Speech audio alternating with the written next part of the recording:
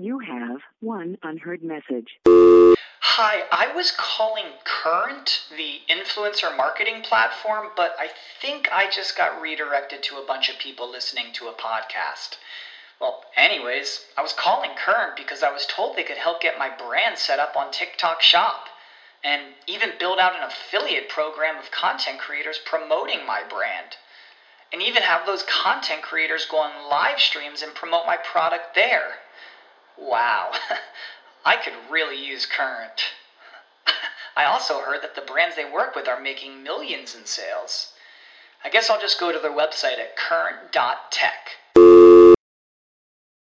The future is a hefty responsibility and not one that we take lightly. But then taking things lightly has never been what Hefty is about. That's why we've created the Hefty Renew program that turns hard-to-recycle plastics into valuable resources like park benches and building materials. To participate, simply fill up an orange Hefty Renew bag with accepted items, tie it up, and drop it in with your regular recycling. That's it. It's that easy. It's time to rethink recycling with Renew. Particular valued resources may vary by geography. More info available at heftyrenew.com. Hear that? That's the sound of someone trying to steal your crypto. Every day, thousands of hackers online are doing the same. That's why Arculus uses air-gapped cold storage technology to protect your assets. Using our keycard and wallet app to form a protective barrier, Arculus insulates you from hackers and puts control of your digital assets back in your hands. Order the first truly air-gapped crypto wallet at getarculus.com. Welcome to SEO 101, your introductory course on search engine optimization. So, turn on your computers, open your minds, grab your mouse, and get ready to get back to the basics. SEO 101 on webmasterradio.fm is now in session. Hello, Happy New Year, and welcome to SEO 101 on cranberry.fm. Episode number 281. This is Ross Dunn, CEO of Stepforth Web Marketing, and my co-host is John Carcutt, the Director of SEO and Social Media for Advance Local. Wow, it's been a little while, but what a crazy time, huh? Like, we've been doing like the job of 4 people, I think.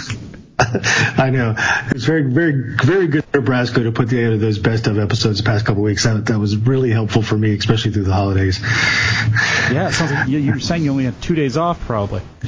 Yeah. I actually did the research. I'm one of the 51% of Americans that didn't get to use all their vacation last year. So 1%. That's sad. Oh my God. I know. It is. It's horrible. But a lot of work to do. A lot of great things happening here. So it's fun to come in and do it, even though it had to happen over the holidays. I'm excited. Yeah. Well, so you had some pretty good news you posted the other day. Why don't you share it? Oh yeah, so my team here at Advance, we're evolving.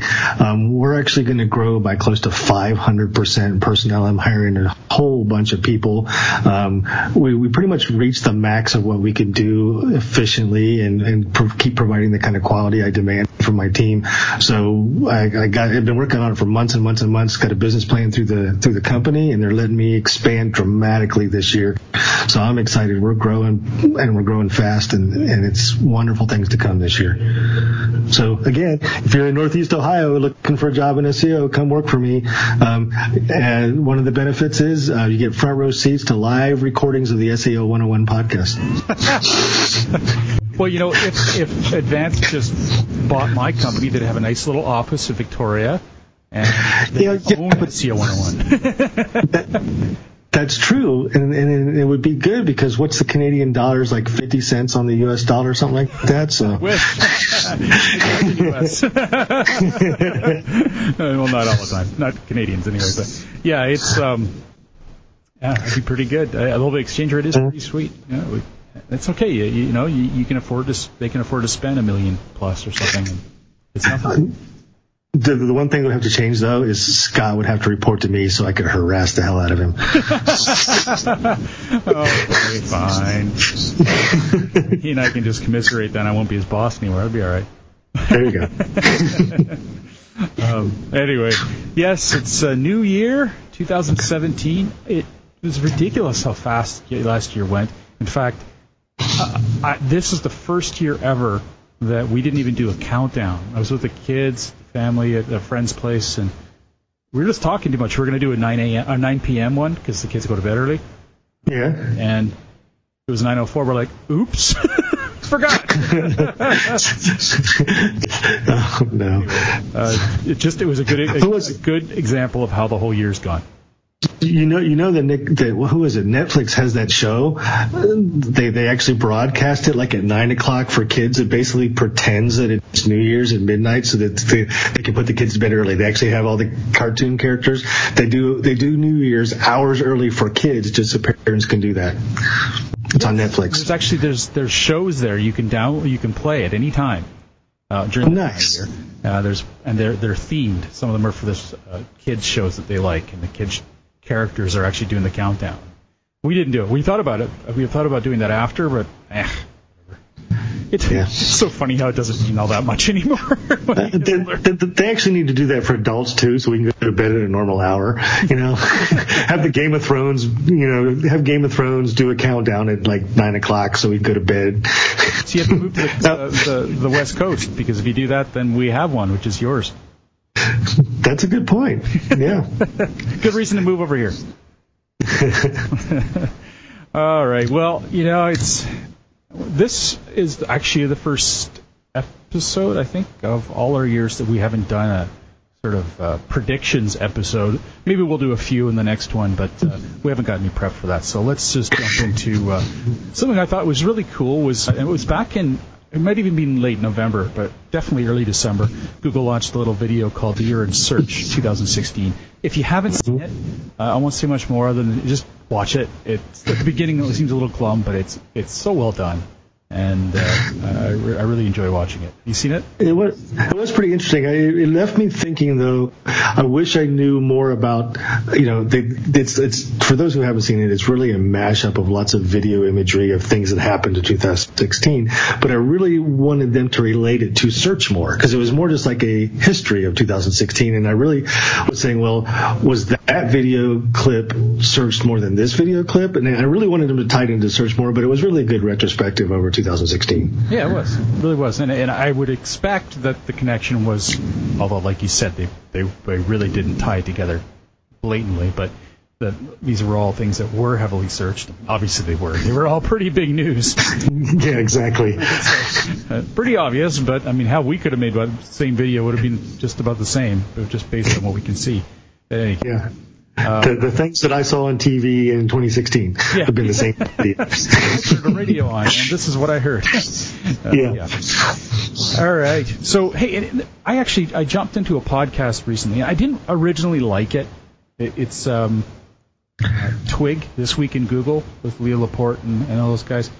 Yeah, I've listened to that a few times. I didn't like it because I thought it was just too much chatter.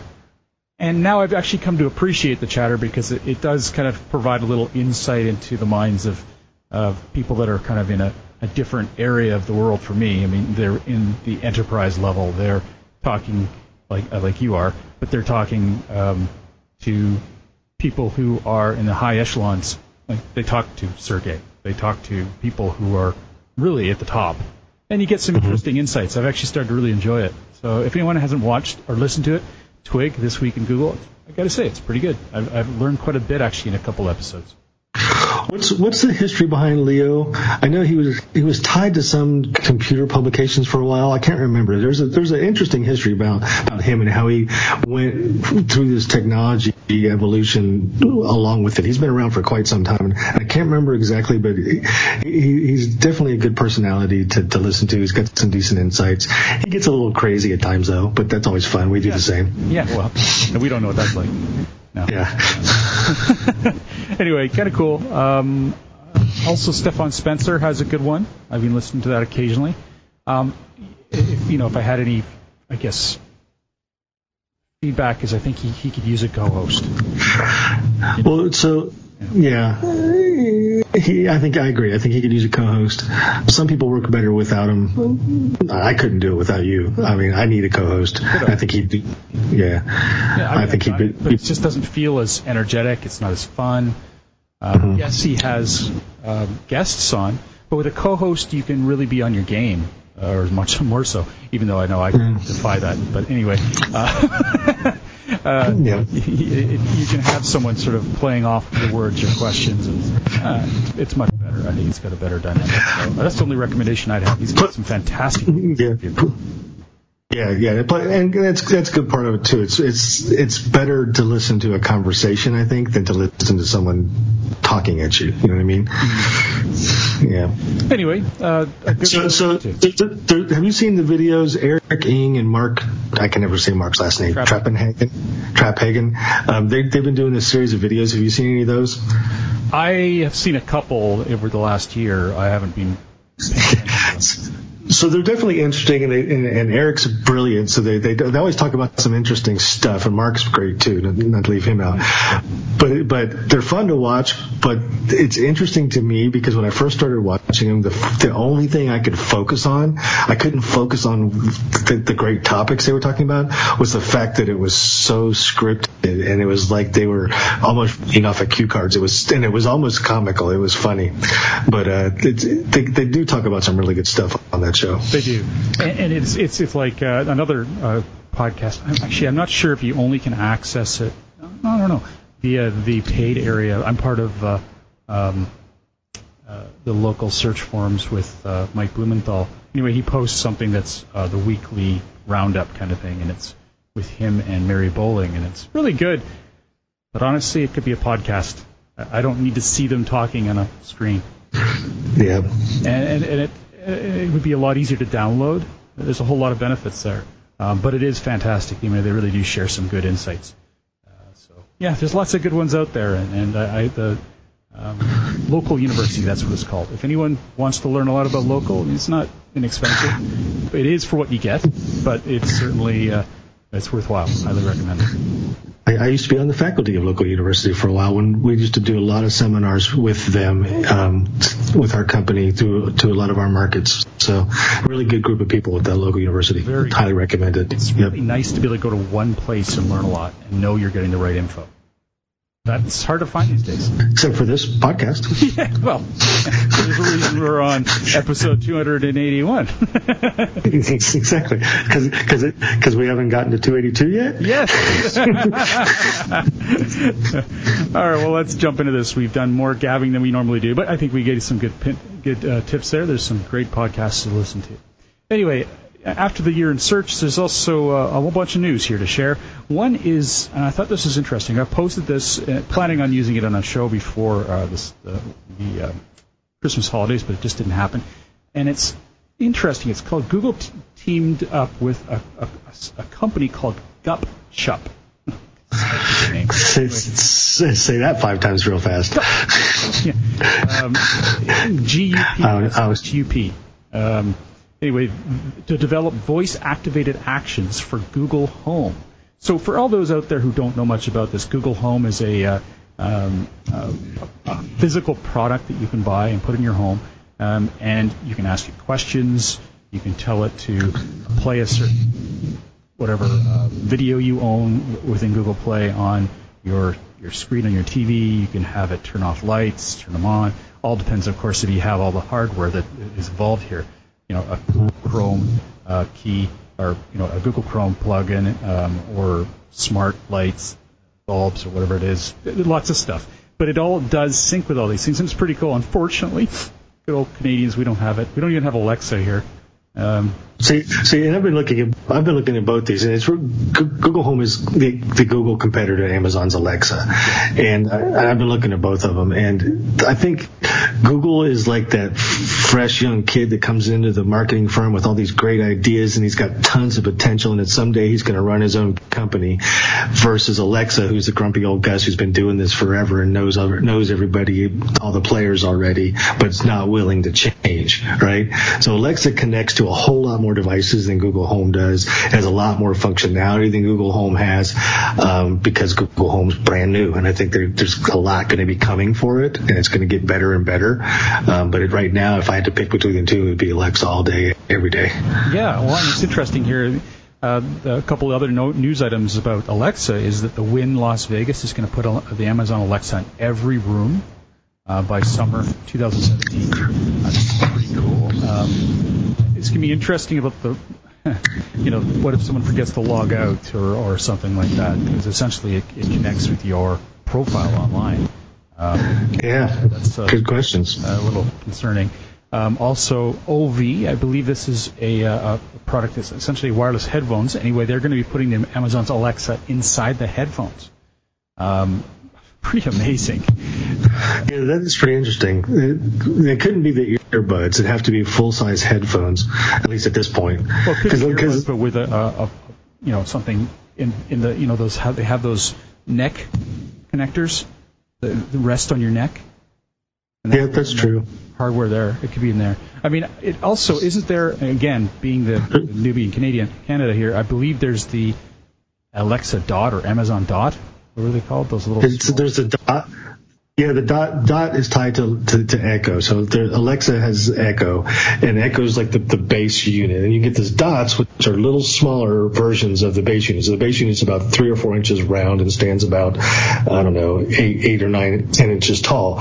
The dot is the same circumference, 3 or 4 inches around, but it only stands about 1 inch tall. And basically, you put one of those in every room, and they're wirelessly connected to the base Alexa. So you can basically use Alexa in any room in your house. You don't have to go to the room that Alexa's sitting in. So basically, it's just an extension for Alexa. Apparently, you can have that in your car too. You can put the as long as you have wireless. Yeah, as long as you have wireless. So the same concept could be for the headphones too, then. Yeah, but I'm saying that's why it's pretty substantial. You're not going to sit that dot thing on your neck, right? No. They could probably format the sizing and a little oblong. Yeah, well, there's a lot of things. I've got the wireless light bulbs in my man cave, and they're amazing because I control everything by my phone. I don't have Alexa or Google Home yet because I'm still kind of waiting for it to get a little better. But I've been researching other ways to automate them. There's wireless connections to your garage door that you can connect to your phone. So once your phone connects to your wireless network of your house, they know you're home. So as you're driving in your driveway and your phone connects, your garage door automatically opens. You don't have to do anything. Just driving in the driveway, your garage door knows you're home, it opens up, and when you get inside, it closes. It's just like so many automations coming for homes. It's amazing. Yeah, I'm on top of reading about those, that's for sure. Well, the reason I brought this up was that bot builders can now use Gushup's tools, or Gupshup's tools, to create voice-activated bots called actions. And these actions will allow searches. Probably this imagination can't even go as far as what you can do with these things. And they're also going to make it a lot more accessible. They're going to some of these bot builders are creating WYSIWYG bot builders that will also integrate with Gupshup and again in turn allow you to create actions for Google Home right out of your house. Pretty cool stuff. I was going to say, how do you foresee this? I mean, this is, again, in its infancy, but it's going to have an impact on search one of these days because this will be the arrival of really mainstream voice-activated search. And the voice-activated search you use on your phones, people don't use that much because they're used to typing. But I think the Google Home, the Alexa Echo, and all this, that's really going to bring voice-activated search into the mainstream when this becomes standard and every day when kids grow up not remembering a time when you didn't talk to your house, right? Voice-activated search will be the norm, and so we have to start watching and paying attention to this from a search perspective. How does this work? I couldn't tell you right now. I could probably dig it and find it, but I couldn't tell you if I asked Alexa, what's the capital of Washington, and it told me, I couldn't tell you what search product it used to get me that information. I'm sure there's one out there. I'm sure it's available. I can figure that out. And I should be doing that, and we should be understanding that moving forward. Absolutely. Yeah. Well, the name escapes me, but there is an article that I noticed before the holidays. Actually, it might have been in November. One of the SEOs in our community had created a list of the of examples of search terms and stuff, and how they were provided, or what kind of answers were provided. Ways of using it and how search was affected. It was interesting for what little I skimmed of it. Again, not really my area yet. I don't think it's burdened enough to be. I know that Amazon Alexa is huge now. I mean, it's not massive. It's not everything, but there's a huge following, and a lot of people have it. So this kind of search is very possible. In fact, you can even order through Amazon just by voice now through Alexa. I imagine they probably did that at the beginning, but it's apparently not a horrible process. It's a little slow, but it's not horrible. Yeah, and don't be surprised if, I mean, they're already late to the game, but Apple's going to jump into this at some point too. I almost guarantee it. And one of the major car makers is actually building the Alexa into the cars as well. So, too much fun. Yeah. All right, let's take a quick break, and we come back. We're going to talk about some local SEO tools and how they're not everything, and a ton of Mueller files. We'll be right back. SEO 101 will be back right after recess.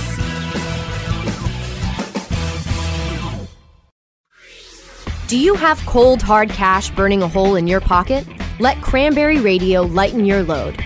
Just hand us that burdensome dinero, and we'll get you set up with your very own radio show. We produce, edit, and amplify the show. All you have to do is show up.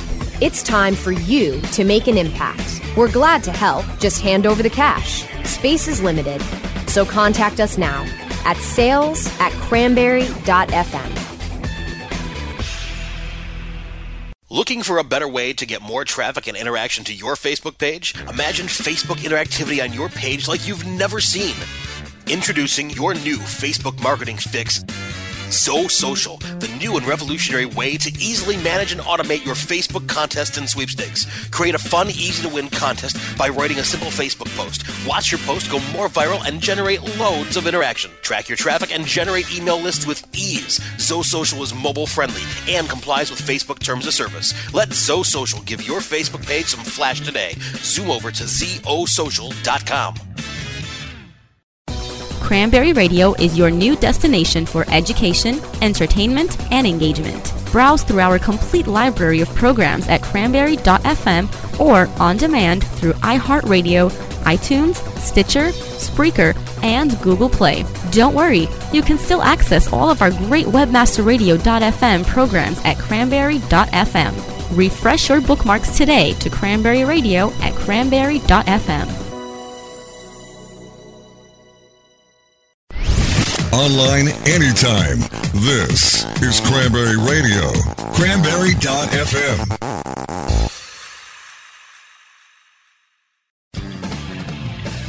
Okay, class, take your seats and no talking. Recess is over and SEO 101 is back in session.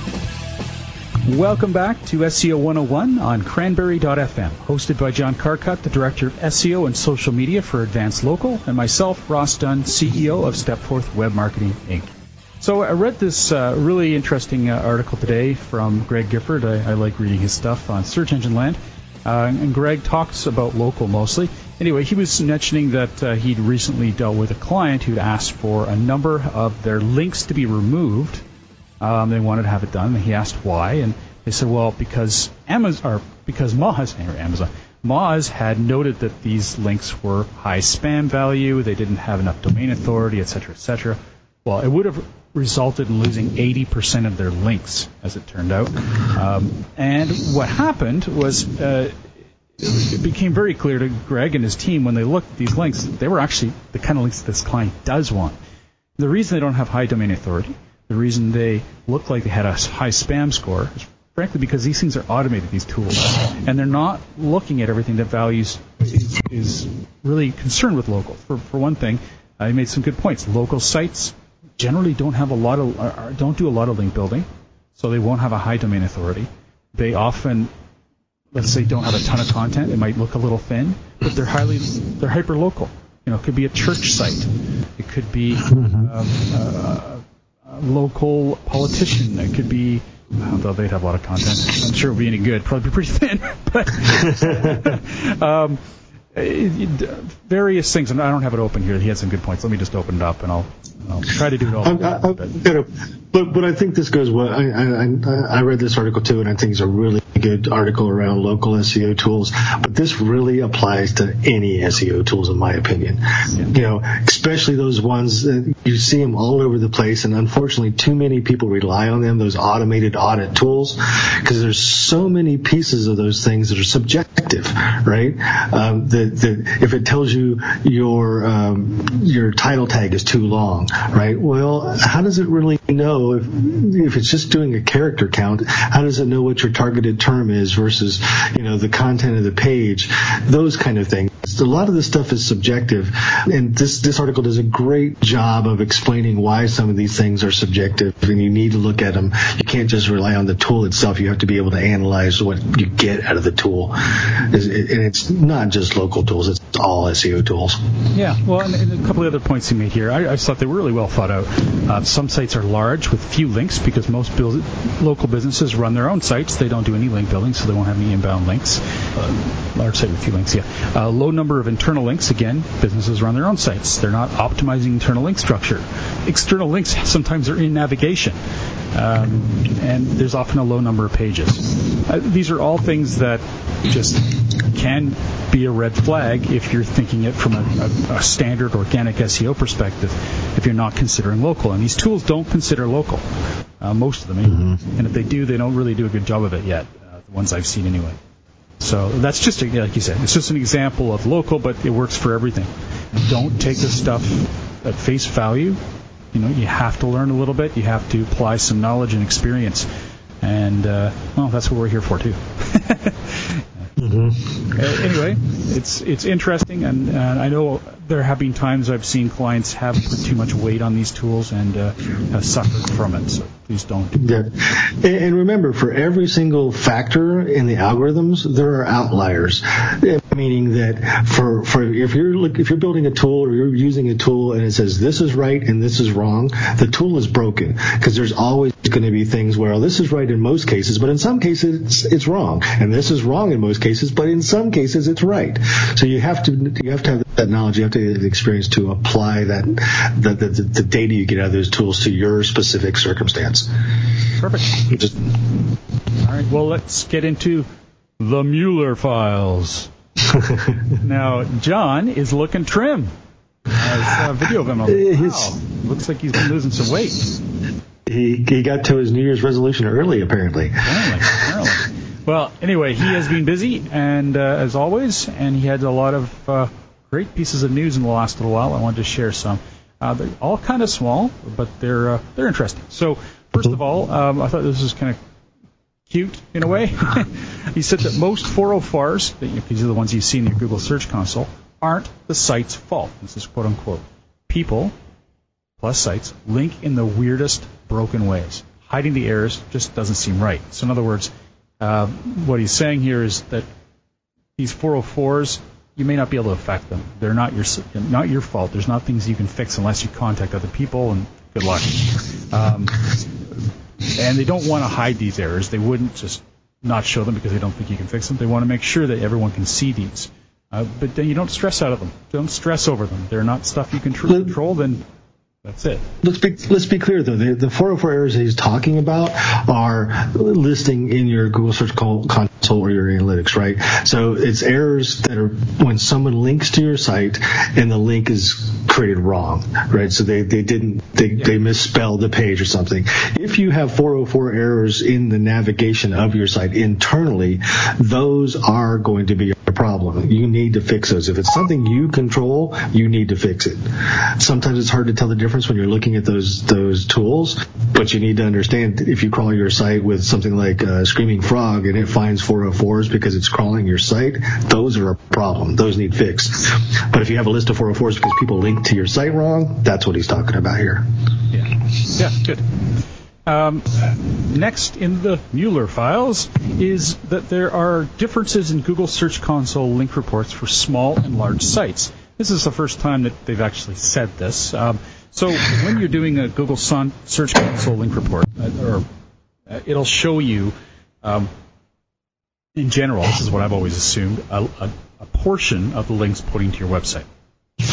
Now, Everybody's always assumed that. And they've said it over and over again. Yeah. They're not showing them all. Yeah. So, but this is interesting. I'll just read this quote here. We don't have any strict guidelines on what's shown there and what's not. It's essentially a sample of the links.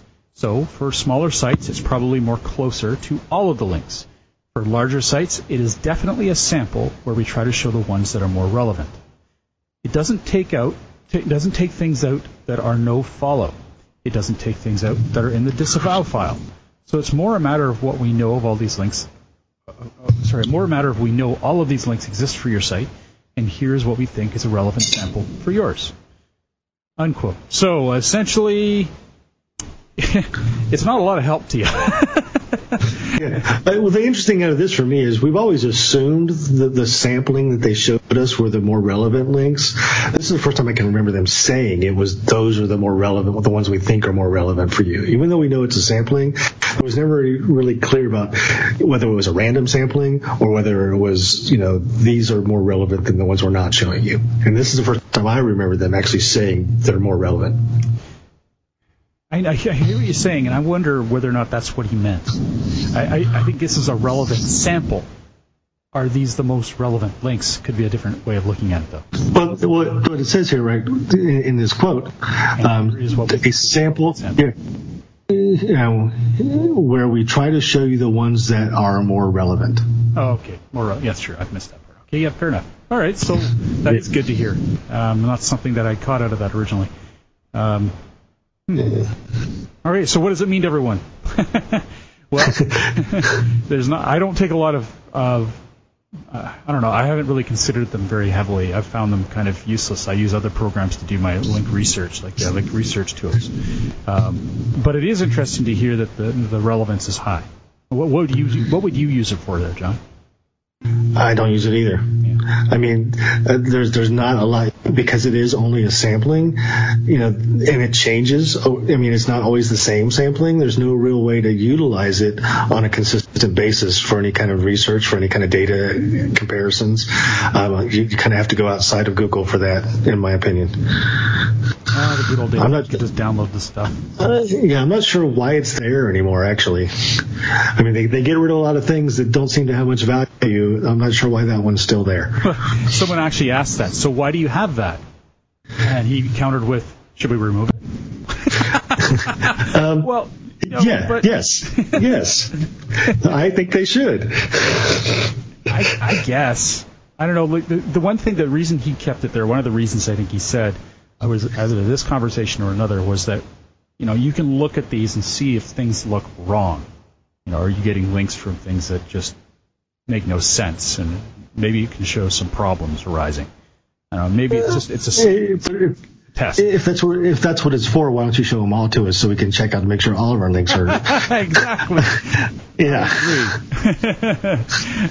And I think part of the reason, I'm hardly a Google apologist, but I think part of the reason is they've got so much overhead, CPU overhead. I can't even imagine how much that would require. Yeah, get rid of it. Yeah, delete, get rid of it. All right, next here. Personalization affects search analytics positioning in Google Search Console. This I knew, but it's always interesting to hear him confirm stuff. And it's pretty obvious, too. If you're dealing with a local client and you look in the Google Search Console at your search analytics positioning, it's pretty crazy. I mean, it doesn't look anything like what you can see online.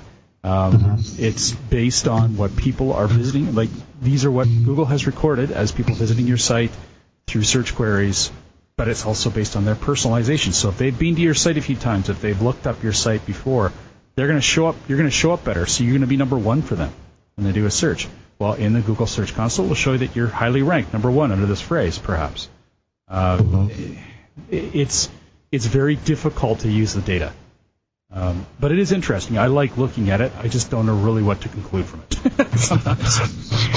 I think one of the things that I use that for is yes, you look at it and you can see, okay, this is the different positions this particular URL has been in for whatever the period of time is. But it will also show you the various URLs that will show up in a search result for a particular search phrase, if you get that lucky to actually have your search phrase in there.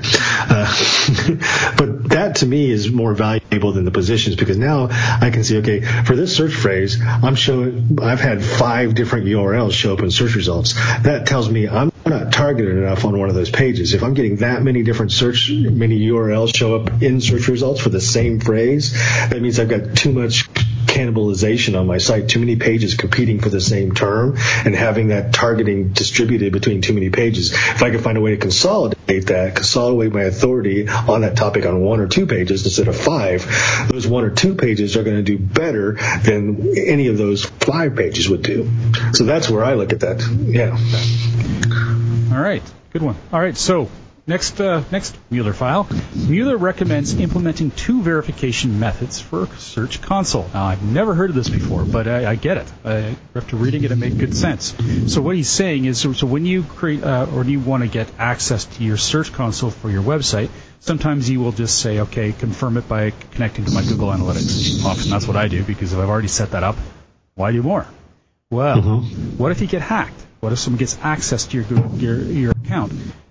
It's going to be a lot harder, or it's going to be pretty easy for them to take advantage of that if you've only done one verification process. However, if you've done the domain verification process, you've gone in and added keys confirming that you do own this site based on what Google's asked you to do, it's not going to be easy to be hacked. It's going to be a lot more difficult. So I see that. It's a pretty good tip. Have you seen that before? Yeah. I haven't seen that, but that makes a lot of sense to me too. Yeah. If you can do more than one, that's going to be helpful. Yeah, it's like kind of like two-factor now. Two-factor authentication for domains, which is interesting. I like that. All right, let's take a quick break, and we come back. We've got a good reminder from John. SEO 101 will be back right after recess.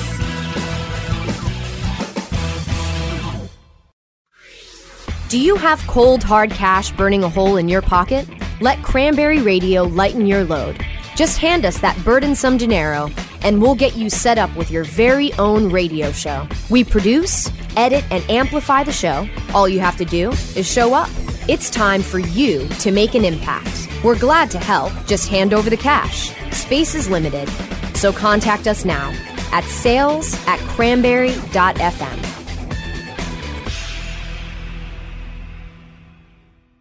Is your website hacked? Is your website displaying error messages or loading slowly? Even if there are no signs of malicious activity, your site may still be compromised. Websites, like cars, require regular maintenance to perform at their best and not leave you stranded. At Fjorge, our website maintenance experts can help you assess which one of our maintenance plans will best support your needs. Visit fjorgedigital.com or call 612-877-3840 and get the support and protection your website and business deserve. That's FJORGE digital.com. Are you paying too much for your paid advertising, or have you quit altogether because it seemed like a huge waste of money? Studies show that companies waste 25% of their PPC spend on average. The web marketing experts at WMEtraining.com can show you how to make your AdWords account a lean, mean converting machine. Whether you're just starting out or want to take your skills to the next level, we have a class for you. Contact the web marketing experts at WMEtraining.com. Jamming and spamming, cashing in the clicks. SEO is always in session, only on Cranberry Radio, cranberry.fm.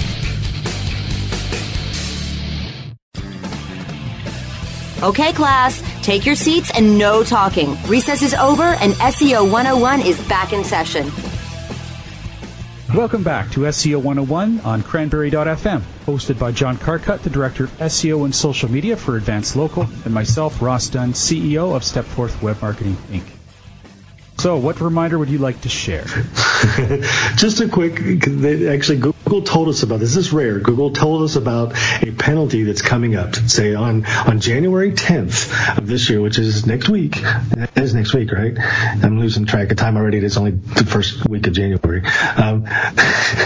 But they're going to implement their new Google interstitials penalty, meaning they told us about this last September. They've given us plenty of notice, plenty of time to work, understand what this penalty is, is, make any changes to our websites, to mobile websites, to make sure we don't get hit by this. And if you're just now catching on, you've got a week or so to get it fixed. But this is just one last warning, reminding everybody, get this taken care of. If you're using interstitials on your mobile site, make sure that you're not going to get nailed by this penalty, because you got a little bit of time left before it hits on the January 10th. How would you describe interstitials to the listeners?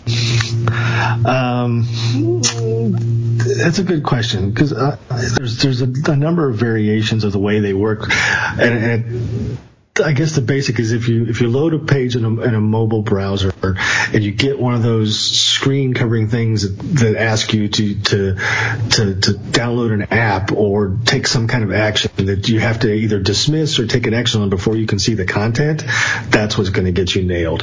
And there's a few of them that will work.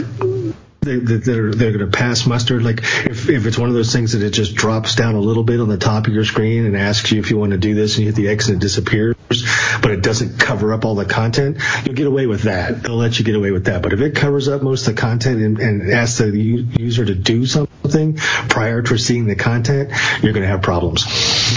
I wonder how many vendors are waiting to the last minute to remove theirs so they can just I bet you a lot, and that's a really good point. And I bet you there's a lot of websites that use these services that don't realize this is happening, which could also be an issue. And it'll be, and to me, it's unique because it's not often. I can't remember another time, and correct me if you can think of one, but I can't remember another time that Google said months in advance, on this date, we're going to implement this penalty if you meet these particular requirements. I can't ever remember them doing that again. So that tells me that it's going to be significant impact. Yeah, I guess not. It wasn't a penalty. The only one I can think of where they gave us a lot of foreknowledge was the mobile-friendly update, but it wasn't a penalty. Yeah, that's true. Huh. Good. Well, yeah, like I say, I wonder how many people are going to wait till the last second and whether or not they're going to get their ass kicked for that. I wouldn't do that. I would certainly go ahead and get this switched immediately. Just don't poke the bear. All right. Unless you're a bigger bear, and I don't think there's many bigger bears than Google. No. I won't be listening to our show as much as I wish. Okay, so back in December, there was an article I wanted to share. It's very small, but I just thought it was cool. Google has updated their AMP error reporting, so that's accelerated mobile pages. Their error reporting to show critical and non-critical errors. I think that's important because oftentimes people get bogged down trying to fix non-critical errors when they're really, they should be prioritizing. I'm glad that they did make that change. They're actually sending out notifications on this, too, because I started getting some in my email. I'm like, why are we having errors on AMP? And then it's like the non-critical things. I'm like, oh, that's why. That's interesting. They're doing that. Yeah. So, yeah. Oh, one thing I actually forgot to add at the beginning of all of this, because it was pretty important. I think it just happened a couple weeks ago. The first notices about secure forums were dropping on Google Search Console for users. So what this means is if you have forums on your site and they are not on an HTTPS connection, Google will start, first of all, they're notifying people now, if you have a Google Search Console, that these pages are unsecure and soon will show as a broken or insecure page within Google Chrome. And that's not good. You don't want those showing up that way because insecurity could drop the amount of conversions you're getting on forums and etc. Really just break some trust. So if you haven't converted to HTTPS, start thinking about it. If you need help with it, let me know. It's something that we're going to be doing a lot of. I'm trying to ramp this up because it's going to be a busy year of conversions to SSL on websites. Oh, yeah, absolutely. I think that'll be the news of the year, in fact. It's going to be one of the biggest areas. Yeah, this whole thing about, a form could be something as simple as enter your email address to receive our newsletter, right? You put your email address and hit a button. That's a form. If that is not on a secure page, you're going to get these indicators, which will scare the heck out of your users on your website. So it's crazy. So, and you know what? It's, as much as it's been kind of nice just going the easy route, not doing it, frankly, it's a long time coming. This stuff should be secure. This is content that has a personal nature to it. It's stuff that people don't want necessarily to share with everyone, and it shouldn't be easily hacked. So here we are. Yep. All right, let's do one question. We're pretty good on time here. We've done a long show, but we've got a good one here from Brian Wright, I believe is how you say his name. Anyway, to summarize, it's a long question, so summarize his first part. His client didn't do redirects, this new client he has, and they forgot to when they put their new website up, and as a result, their rankings completely plummeted, and they waited too long to ask for help. So, it says, end quote here, though we've fixed every error in Google Search Console, the crawl rate has been essentially 0 for a month. Even after we resolved all obvious on-page issues, submitted a sitemap, etc. It's as if Google has lost all trust in their site. My question is there any way to help Google trust them again other than time? What do you think, John? Where would you say? Well, I'd want to look at what they did with the sitemap submission, because that would be the first place I'd go. And you can actually put in your Google sitemap, XML sitemap, you can tell it different pages have different levels of priority and when to revisit them. And it's a suggestion, but if you give your top level pages a higher priority and ask them to visit them more often with that sitemap, I'd want to look at what they did with the sitemap submission. If they just had some random tool create one and submitted it, that might not have been enough there to get it done. The other thing is start getting some new links built to the site. I mean, new links are going to get the site crawled a lot quicker.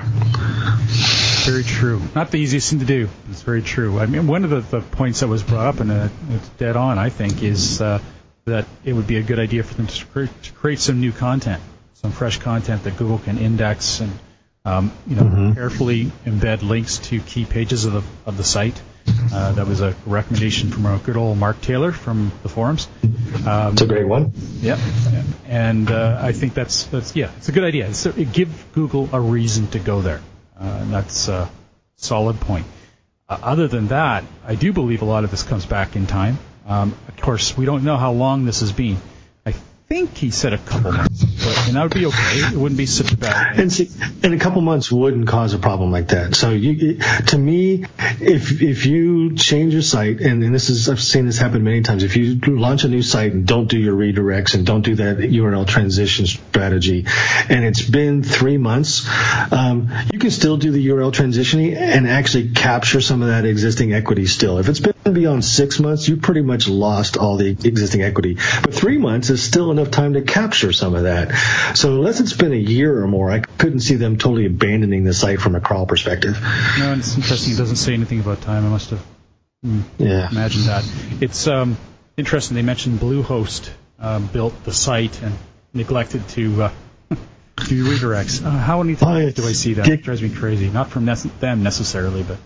You called them out, you might as well. Well, no, they should be slapped. I mean, that's not... That destroys a business. It's that simple. They can just completely flatten it. Who can go that many months without sales? No one. Not a small business, that's for sure. But there's a lot of companies. There's a lot of companies out there that are either hosts or web development companies that say they do SEO and think that means writing titles and descriptions and having some basic on-page stuff. There's a lot of pieces of SEO these companies don't know, don't understand, and honestly can't do if they did.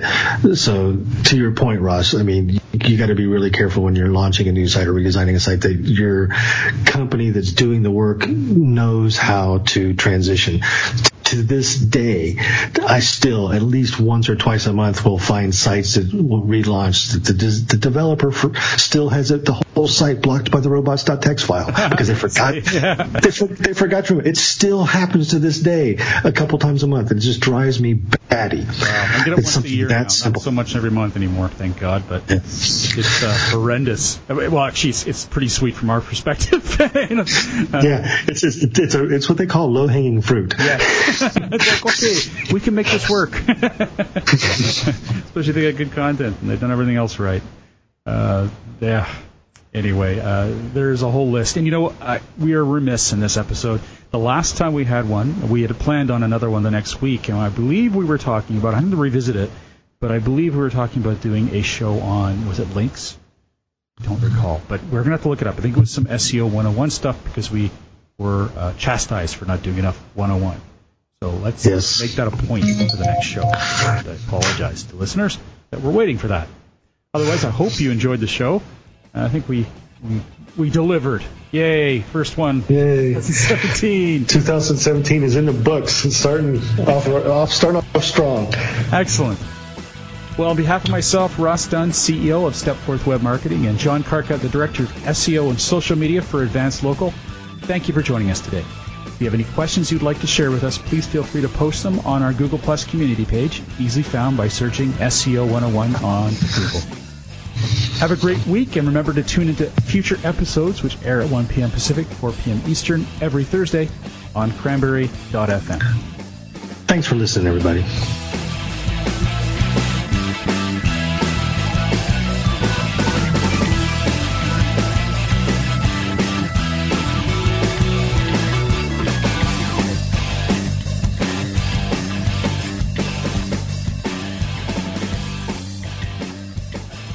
The opinions expressed are those of the hosts and their guests and do not necessarily reflect those of the staff and management of Cranberry News Marketing and Cranberry.fm. Rebroadcasts or retransmission of this content without proper consent is prohibited.